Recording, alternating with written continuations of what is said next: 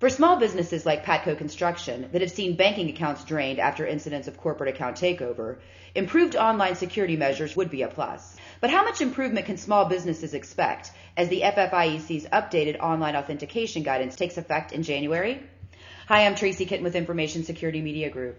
I'm here today with Mark Patterson, co-owner of Patco Construction, which in May 2009 had more than $500,000 in fraudulent ACH transactions hit its bank account after its account was taken over. Mark, can you give us a little background about the ACH fraud incident that hit your business in 2009? Yes, Tracy. What happened with us is I came in on a Wednesday. I came home because all my bank statements are sent to my home so that I can review them before our bookkeepers receive them, which many accountants and CPAs, ask their customers to do to make sure they're detecting any internal fraud. So anyway, I get all my statements mailed to my house, and I got home on a Wednesday night, received a notice from the bank that that one of the transactions, ACH transactions that we had performed the previous Friday, about 5 days earlier, the account number was not correct, and that they needed to give us a better account number so they could complete the transaction. I looked at it. It was for $9,000 to a woman out in California, and I looked at it and said, well, this must be wrong because the only thing we do is ACH transactions for is payroll, and we don't have an employee in California. Got in the next morning and spoke to my CFO and asked him, I said, can you call the bank because obviously this is wrong. This isn't us. And kind of left it at that because I just figured it was a bookkeeping error, that the wrong message had been mailed to us the previous Friday. He called me later on. I was on the road, and he called me and said, Mark, we have a bigger problem, and that it appears as though over $545,000 had been moved from our accounts to various bank accounts all over the country over the previous 5 days. We had not heard from the bank, had been notified any of this money had moved. It was all being done electronically, and we were blown away. So we contacted the bank. The bank really didn't know what was going on. They said, gee, let's look into it and we'll get back to you. Unfortunately, it took them long enough that another $100,000 that brought it up to $545 had already left the bank. Because they really weren't up to date on what ACH fraud was and how it worked, we were able to claw back almost a little over $200,000, so our total loss was $345,000. You later filed a lawsuit against the former Ocean Bank, which is now part of People's United Bank, to recoup some of the losses that you suffered as a result of this account breach. What was the outcome, and where does the case stand now, Mark? Well, what happened was we filed a lawsuit asking the bank, after we had met with the bank and asked them if we could come to some sort of an agreement on this, and the bank basically said, this is your problem. We did not, the money did not disappear because somebody compromised our system. They compromised your system, one of your computers. So what they did was we filed a lawsuit and had depositions, and it took well over a year to get through that whole process, and it was very trying. But the end, what we did was we made a motion for summary judgment, which basically says this isn't a question of fact, but a question of law. And the law that we were basing our claim on was that the security measures and security systems at Ocean Bank were not commercially reasonable. The bank did a similar motion for summary judgment that said that they were commercially reasonable. And so we filed our lawsuit in the federal district court in Portland. The judge did not hear the case. He moved it over to a magistrate, and the magistrate wrote a 70-page opinion that basically said on the benefit to the bank that although their security measures could be better, that they met the requirements of law, and they found in their favor. What does that mean? We basically lost at that point because It's a question of law, not a question of fact. The case didn't actually go in front of a judge, and it can't go in front of a jury because every small business signs an agreement with their loans and deposits that they will waive jury trials. So we lost at that point, and but now have filed an appeal, and we're waiting for that to be heard at the First District Court of Appeals. Now, with the FFIEC's updated authentication guidance taking effect in January, many financial institutions are, of course, making investments in enhanced controls that would help to detect and prevent fraudulent transactions, like the ones that hit PATCO from being approved. How do you feel about the updated guidance, Mark, and do you think it will have an impact on improving online security?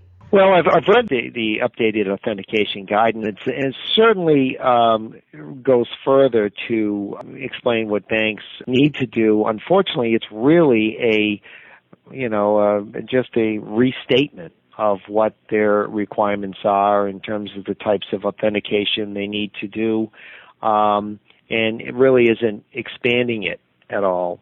So, although I'm excited and glad that they've done an update, I don't think it's really going to have an impact on the improved online security in general, because the bottom line is the banks are not responsible if someone compromises one of their customers' computers and money is stolen from the bank accounts.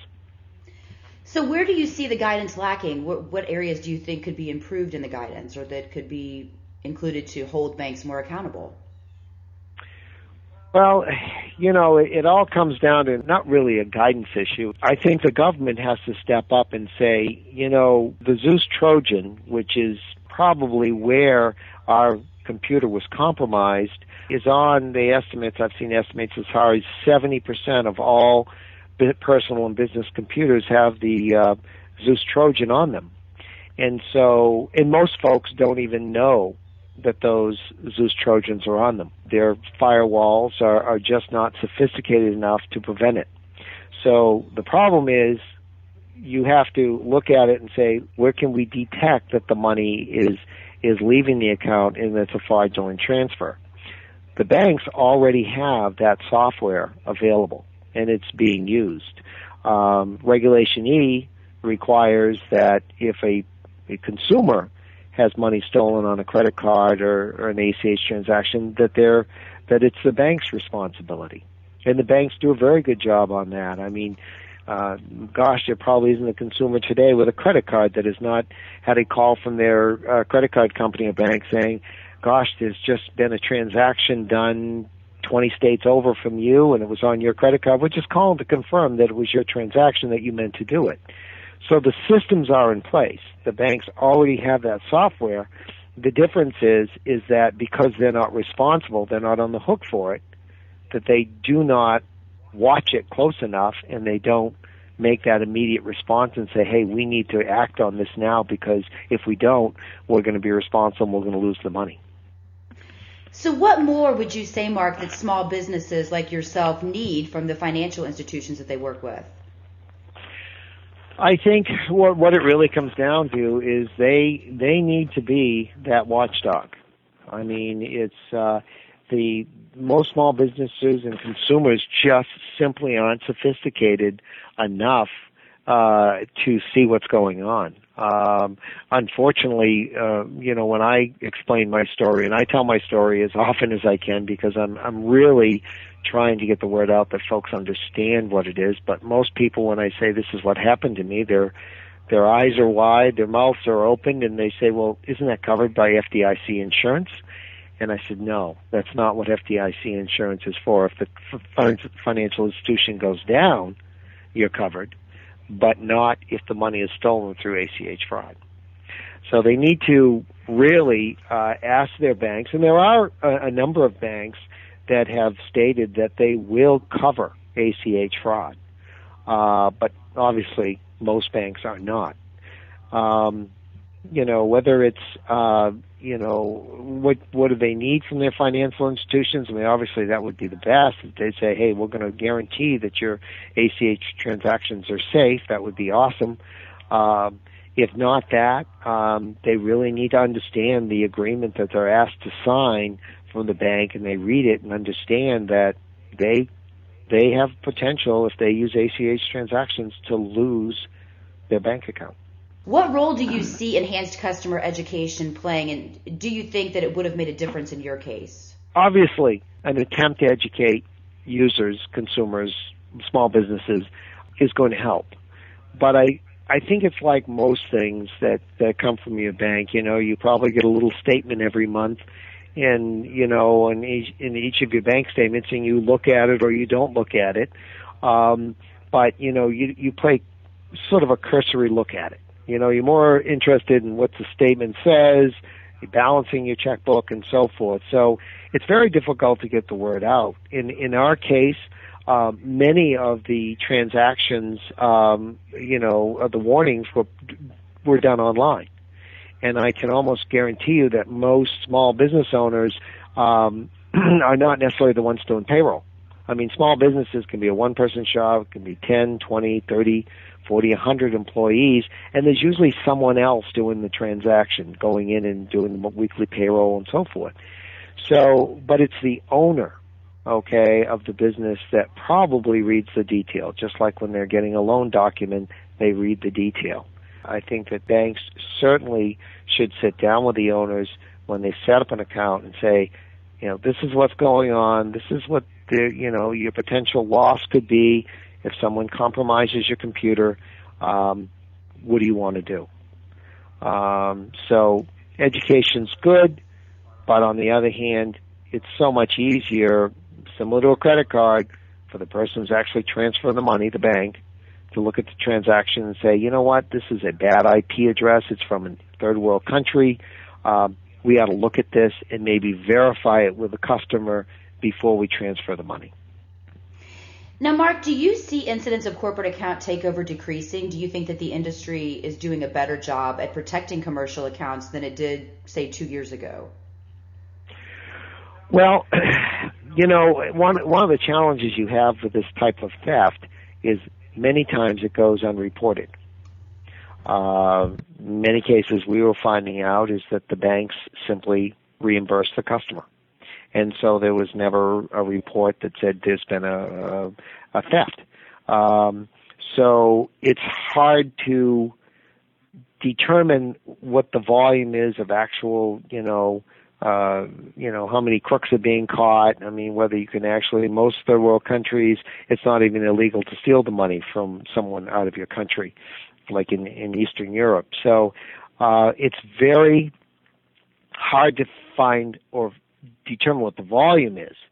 I think, is the industry doing a better job? Well, yes, I think they are doing a better job, but I think they need to do more.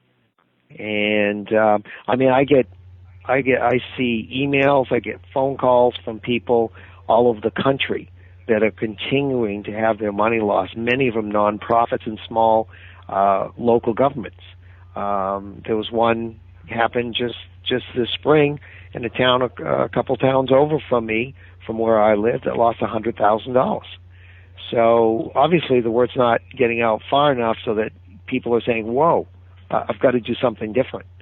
So it's a very difficult thing. One of the things they recommend folks do is that they have a certain computer that's dedicated to doing their ACH transactions, and as soon as they make their transactions, they shut the computer down. They don't use it for any other reason. I can almost guarantee you that most small businesses don't have the luxury of having a computer they just do for payroll or ACH, and then they use another computer to do the rest. I would imagine most small businesses are struggling just to keep their computers up to date. What's the total number of losses that are occurring right now? I'm not sure anybody has that number. And what about collaboration? Do you see opportunity for small businesses and financial institutions to collaborate more in the future to help avoid some of these losses? I think obviously one of the things is that they need to get onto a more secure system. If they were on passwords like we were, they definitely want to take advantage of tokens. And, because tokens, although tokens have been breached, it's much more secure than using passwords because, the guidance is saying that 2 passwords is not dual authentication. And so they need to work together on that. But boy, I tell you, I'm not sure how they can collaborate because, to be honest with you, I just don't think small businesses know the threat that's out there and how bad it is. And finally, before we close, Mark, what advice could you offer to banking institutions who are listening to this podcast and trying to figure out a way that they could work more collaboratively with the small businesses to help educate and protect them? You know, I guess what I would recommend that they do is they're all using a software that rates ACH risk relative to ACH transactions. And we had some transactions that were obviously ACH transactions that were rated over a risk rating of over 700. And, you know, a normal payroll transaction might be in the single digits. So when that type of risk occurs, there's a flag going off. Somebody, a real person, needs to look at that report and say, we need to look at that. Because once the first one goes out, the next one from that ACH fraudster with the same IP address now has a much lower security risk because the security rating, because the first one already went through. It's developing a pattern. So I really think what they need to do is, one, watch the reports.